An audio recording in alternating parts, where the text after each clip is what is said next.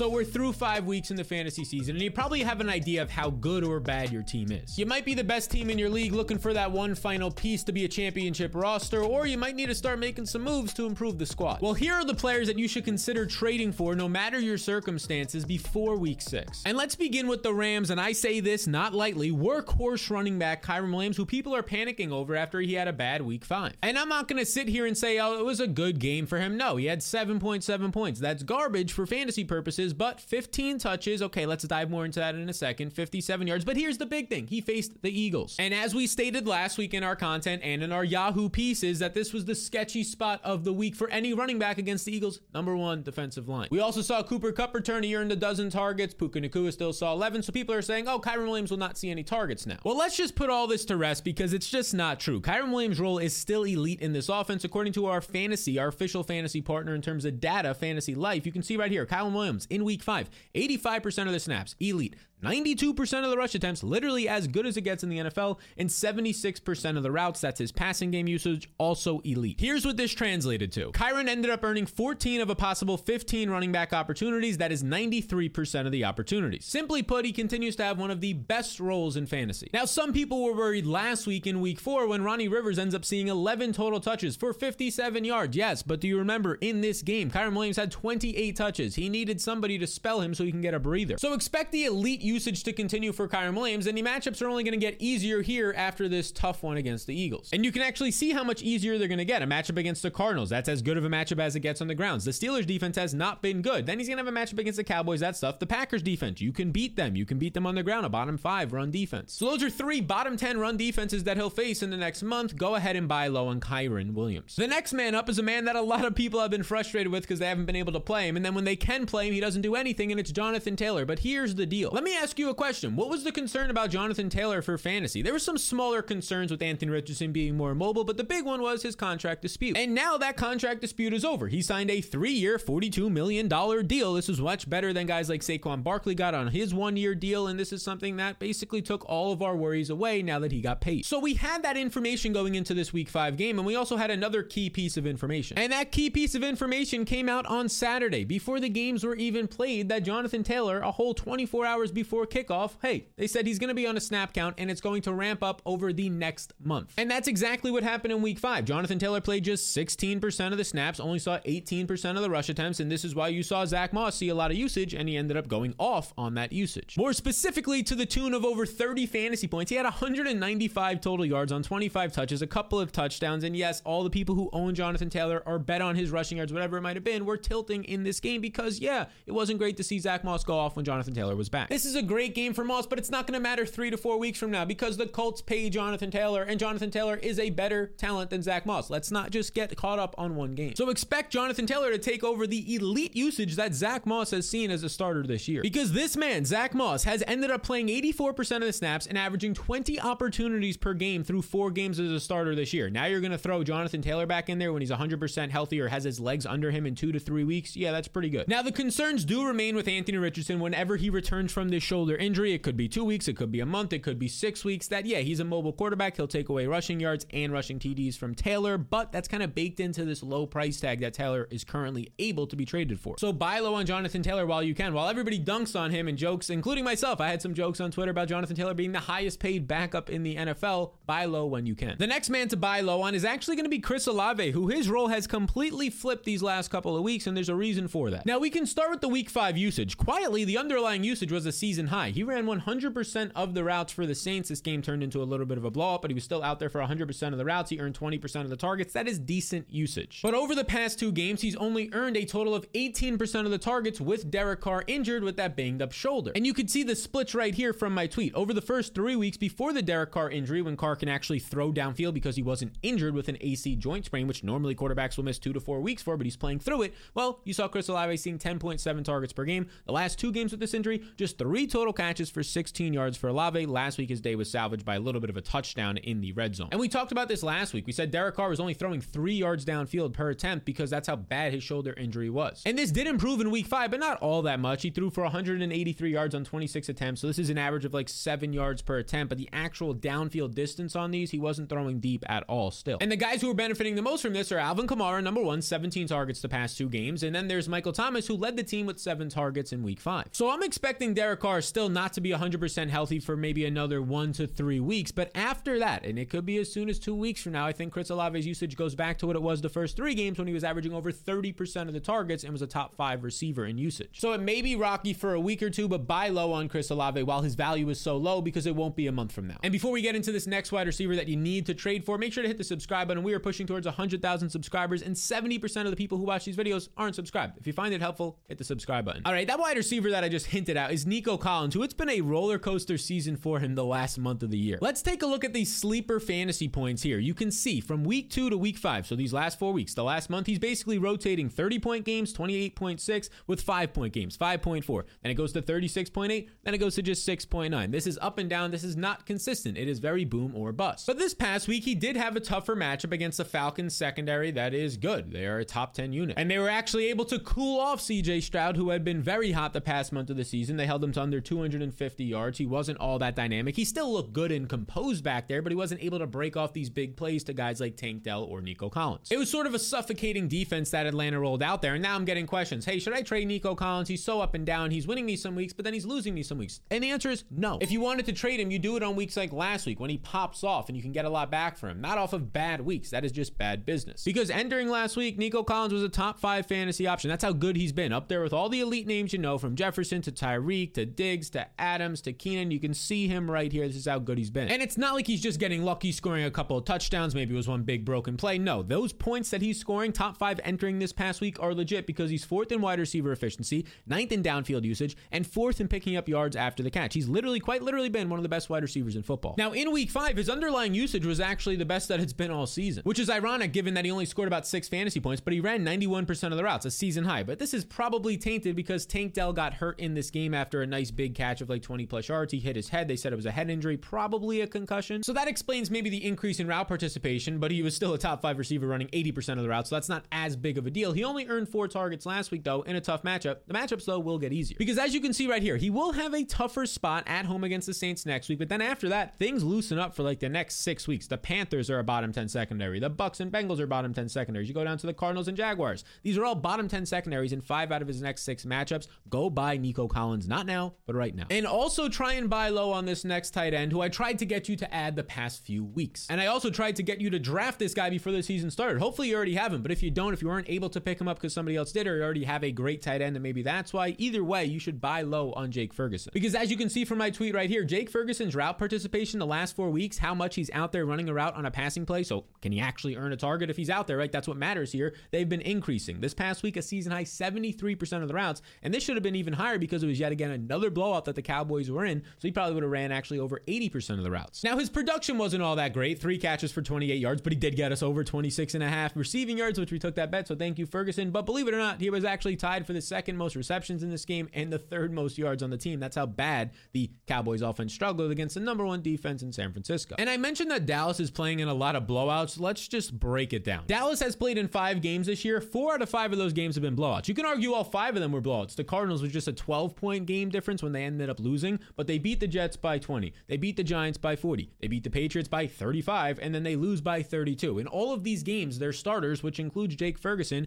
have not played any or a large amount of the 4th quarter, which is why I mentioned that he probably would have seen closer to 80% of the routes if he stayed in this game, which is really only something you see the elite tight ends like Goddard, Andrews, Kelsey play. And just check out how good Ferguson has been this year. He ranks 2nd in targets per route run this year, earning a target on 31% of his routes, and he's 6th in tight end efficiency. And now one more thing to point out. Jake Ferguson currently leads the NFL with 11 red zone targets, but he only has 1 touchdown. That is going to change. Players with similar red zone usage this year are seeing anywhere from about 3 to 4 to even 5 touchdowns, so expect the touchdowns to start to increase. So if you can still add Ferguson, he's available in like 25% of leagues, do that, but otherwise go buy low on him. Now the next man up is T. Higgins, and I know what you're saying. Sal, T. Higgins is injured. His ribs are fractured or hairline fractured or broken, whatever that they are, and he's going to miss another couple of weeks. Yeah, he's probably going to miss another 1 to 3 weeks, but that's exactly why I want you to buy low. His value is low, but also his quarterback quarterback Joe Burrow this week in week 5 looked a lot better than when he did in week 4, throwing for just 165 yards against a bad Titans defense. More specifically, he threw for over 300 yards in this game. He finally popped off. He throws 46 times, dropping back, showing their confidence in him, especially in the second half, that there wasn't any sort of tightness in the calf or new tightness. And not only that, Burrow had his longest pass in the air of his career and added a 10-yard scramble in this game. And that scramble is important because it was his longest scramble of the year, which means probably the calf was feeling a little bit better. There was no injury after that. So the takeaway is, since Joe Burrow is looking healthy and getting healthier, it's going to mean good things for his top weapons like T. Higgins. And Higgins has played in 3 completely healthy games this year. And as you can see through this sample on Fantasy Life's data right here, this is free data that you can use. 93% of the routes is what he's running, and he's earning a very respectable 24% of the targets. That includes 8 or more targets in every game and 2 tough matchups against the Browns and Ravens, and he put up nearly 30 points on the Ravens. Higgins' injury was to his ribs, so it's a low re-injury rate for wide receivers. It's not like a hamstring or an ankle. So target Higgins in trades while his value is as low as it will be all year. And now let's discuss Tony Pollard, who's now seen back-to-back games of under 10 fantasy points, and people are starting to worry. As mentioned earlier with Jake Ferguson, the Cowboys have been in a ton of blowouts, which is taking their starters off the field, and Pollard is usually the first guy to come off the field in the fourth quarter. And this blowout trend continued in week 5, and it only led to 12 attempts for Tony Pollard. Now, he actually goes out there and he's pretty efficient on these for 64 yards. He continues to remain efficient even against a number 1 defense in San Francisco, averaging over 5 yards per touch. And look, entering this game, Tony Pollard was second in running back usage this year. He was second in carries, 9th in targets, and the big one had the most red zone carries. 31 was 5 more than the next closest back, Christian McCaffrey. And not only that, he has 16 carries inside the 10-yard line, which is nearly double any other player. But despite having 16 carries inside the 10-yard line and all those overall red zone carries, he only has 2 touchdowns. Running backs with similar carries of around 30 to 31 usually have about 4 to 5 touchdowns by this point. So this is going to increase. He's getting unlucky. For example, Christian McCaffrey has 5 less red zone touches and 5 more touchdowns this year. Now, I've also seen people pointing to, oh, Tony Pollard's not as efficient. He ranks 34th in yards per touch, 4.2 yards per touch. Normally, he's top 10 in this metric, averaging 5 to 6 yards per touch. Yeah, well, he's getting so many red zone carries, you can only get, when you're carrying the ball from the 5-yard line, 5 yards. So it's going to drag down your yards per touch and yards per carry. Look, Pollard is fine. The game environments have been as weird as possible. It's unlikely the Cowboys over their next 12 games are going to be in a bunch of 20 to 30 point blowouts. He's still a top 10 player the rest of the year, and next week in primetime on Monday Night Football, he'll face the Chargers, and in this game, yeah, the Chargers have the 28th ranked run defense. So go acquire Tony Pollard if you can, as soon as you can, and then acquire this next asset. And that would be the Fantasy Blueprint, which is going to give you every single thing you need to win your matchup this week and to get to your fantasy playoffs, take home a championship, and schmack around your buddies. As you can see right here, I'll send you something every single day, from the waiver wire tiers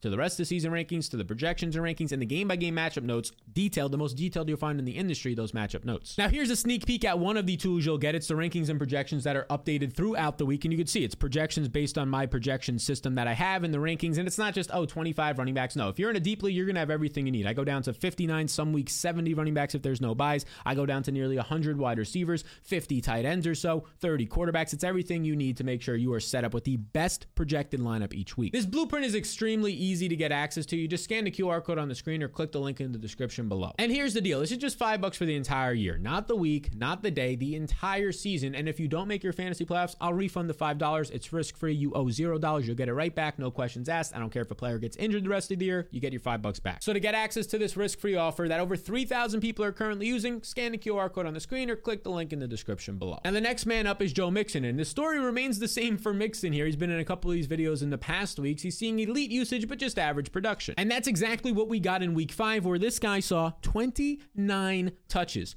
29 touches, but he can only muster 94 yards, which obviously isn't ideal. Now, despite this poor efficiency, the Cincinnati Bengals, they're not really getting any other running backs involved. They're just saying, keep on going, Mr. Mixon. Because as you can see right here, these last 3 weeks, he's seen 77% of the snaps and 86% of the running back opportunities. And in week 5, he was basically seeing season highs, 89% of the carries and 63% of the routes run. That's important because that's season high usage in the passing game. Those routes run 63%. It's going to lead to more stability in terms of his floor and ceiling for Mixon. He had a nice 4-catch game this past week. Now check this out. So far this season, Mixon has just 1 total touchdown despite seeing 97 touches. So running backs with similar usage, when they get to around 90 to 100 touches, usually have 4 to 5 touchdowns. So he is due for a couple of touchdowns. He's getting unlucky here. He's expected, based on his current usage this season, to have 4 touchdowns. So expect Mixon to start finding the end zone. He has that nice receiving game role that's growing, and Joe Burrow seems to be getting healthier. Heading into this next week, he's actually going to have a tough matchup. It's at home, though, against the Seahawks, who are coming off of a bye. They have one of the better run defenses in the league so far, but either way, because of the strong red zone roll, because of the strong usage overall, he's still a top 15 back this week, and you want to trade for him for the rest of the season. Now, you also want to trade for this next wide receiver who's coming off a bye, and that's the Chargers wide receiver Josh Palmer, who before the bye week, in week 4, he got his first start of the season with Mike Williams out because Williams is out for the season. And he saw great usage in that game. He ran 31 routes. That was 97% of the passing plays he was out there running a route for, and he earned 8 targets, which was 2 times more than Keenan Allen, and it led this team. And here's the nice thing. Palmer's average target in this game was 18 yards downfield. That leads to massive explosive plays like he saw in week 4 when he had a game-winning or a game-clinching 51-yard reception. Now, heading into that week 4 game after Mike Williams got banged up and wasn't going to play in week 4, there was some questions. What's up with the rookie Quentin Johnston? Some people thought Johnston might take over the role right away as this 1-for-1 replacement for Mike Williams. They somewhat profile out similar, but not the exact same. But Quentin Johnston did see his routes increase, 22 routes, but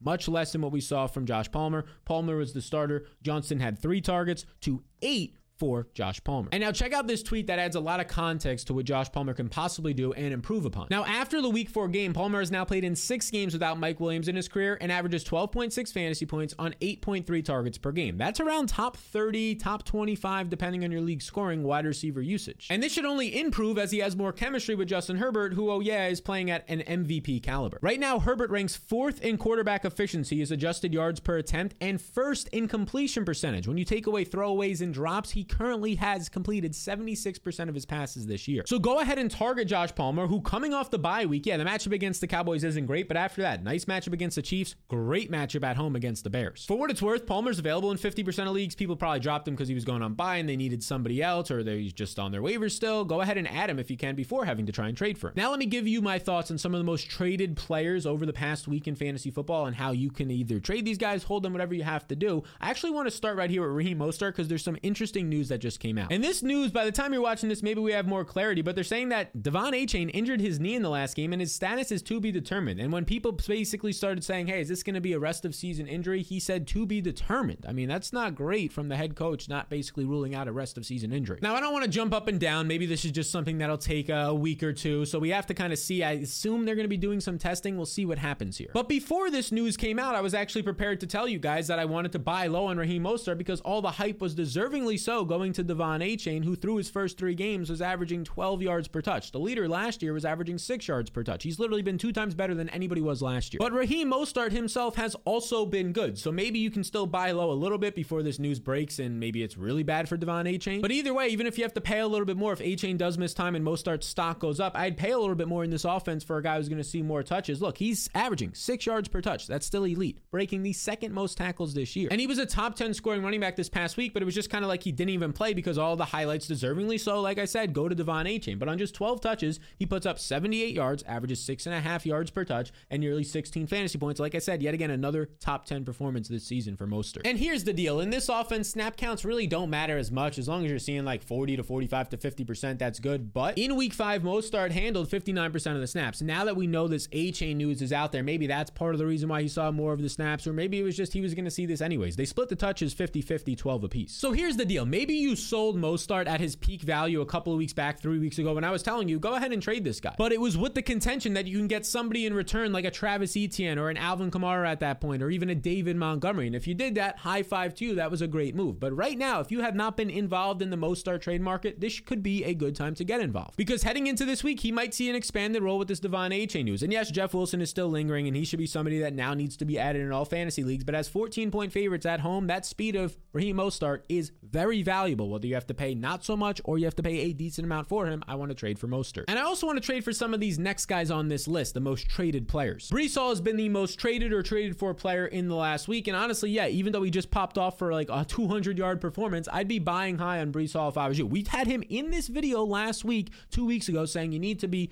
buying Breece Hall. He's trending up and is skyrocketing up the players. Now you're going to have to spend a lot more, but I think it's only going to get better after the next 3 weeks. He has really easy matchups. I also think you can buy other guys on this list like Jaylen Waddle coming off of a 10-target game, and his big game is going to come at some point in this offense like it has for everybody else. Puka Nacua, the time to sell was 1 to 2 weeks ago, not right now. Right now you're going to get basically what he's worth, so you might as well keep him as a top 15 to 20 wide receiver. I'm getting a lot of questions about Garrett Wilson. This was supposed to be his breakout week and ended up being Breece Hall's breakout week against a bad Broncos defense. Zach Wilson Wilson still looked atrocious. End of the first half clock management was the worst I've probably ever seen from Zach Wilson. He had 7 targets, Garrett Wilson, in this game, but if you can't get it done against the Broncos, I just don't trust you. And that's not Garrett Wilson's fault. That's Zach Wilson's fault. We go back to the list here, and a player coming off the bye week is Jerome Ford. And Jerome Ford, if you remember before the bye week, I said, hey, the usage was quietly getting better for him. Let's hold on to Jerome Ford. Let's not sell him. Maybe even you want to buy him if you can, but let's just not sell him yet. Because Jerome Ford before the bye week saw 62% of the snaps. But when we broke down into this game, it was a blowout, and he actually lost some snaps and carries on the final 2 drives to Pierre Strong, the third string back. If you take that out, Ford was playing over 70% of the snaps and seeing over 60% of the rush attempts in this game. That is very good context to have. If you have him, hold on to him. If you want to buy him, yeah, go ahead and throw a trade offer out. Other players on the screen we're trading for. I think Michael Pittman is fine to keep trading for. Back-to-back bad games. This past week was a little bit better than week 4. You're going to have Gardner Minshew, maybe a more stable piece than Anthony Richardson when it comes to just passing for this offense. Ramondre Stevenson, we have to talk about because for the first time this year, I've been saying buy low on him. Right now, I just don't want to touch him at all, unless obviously you can get him for dirt cheap. Because look at this right here. This column, the only column I really want to talk about is the snaps. Every single week of the year so far, his snaps have decreased. They started at 74% of the snaps this past week. 51% of the snaps. And on the opposite side of this, Ezekiel Elliott snaps, the veteran, have increased every single week, making it a split backfield in week 5. Now, the context there is that this was a blowout, so they didn't have to keep in the past 2 weeks have been massive 30-point blowouts. So that's a little bit of the reason the snaps have gone down, but none of that's really helping the usage of Ramondre Stevenson when you're down by 20 to 30. Another player I'm continuing to buy and even buy high is Alvin Kamara. The role is just elite. I think Kendre Miller had a nice game in garbage time. He's worth an add in your 12-team leagues or deeper, like we talked about in the waiver video, but Kamara is still the guy I want to buy there, and I want to buy Isaiah Pacheco. We talked about this last week. Isaiah Pacheco's usage looked great in week 4, 63% of the snaps. This continued in week 5, where he saw 58% of the snaps, but here's the big thing. 76% of the rush attempts is a career high for him, not just a season high. Now, over the last 2 weeks, he's seen 60% of the snaps, 70% of the rush attempts. Jerick McKinnon's not really involved in the offense right now. Clyde Edwards-Helaire is not involved. You're getting a clear workhorse usage for Isaiah Pacheco, and this offense doesn't look as good, that's for sure right now, but Travis Kelce avoided a big injury. Patrick Mahomes, Andy Reid still there. This is a guy that you want in Isaiah Pacheco. These are the fellas that you should trade for before week 6 while they still have some maybe low value or value that people aren't noticing, or even you got to buy high on guys like Breece Hall. So this is one way to improve your team, but the other way is the waiver wire. Maybe they're even free. If your waivers have cleared right now, you don't have to spend any of your fab budget. Well, these are the guys that you need to be targeting on waivers, not now, but right now. And if you found this video helpful, make sure you're not one of these 70% of people who are not subscribed to the channel. It just takes 2 seconds to hit the subscribe button. It helps me, but it will also allow you to see my future content.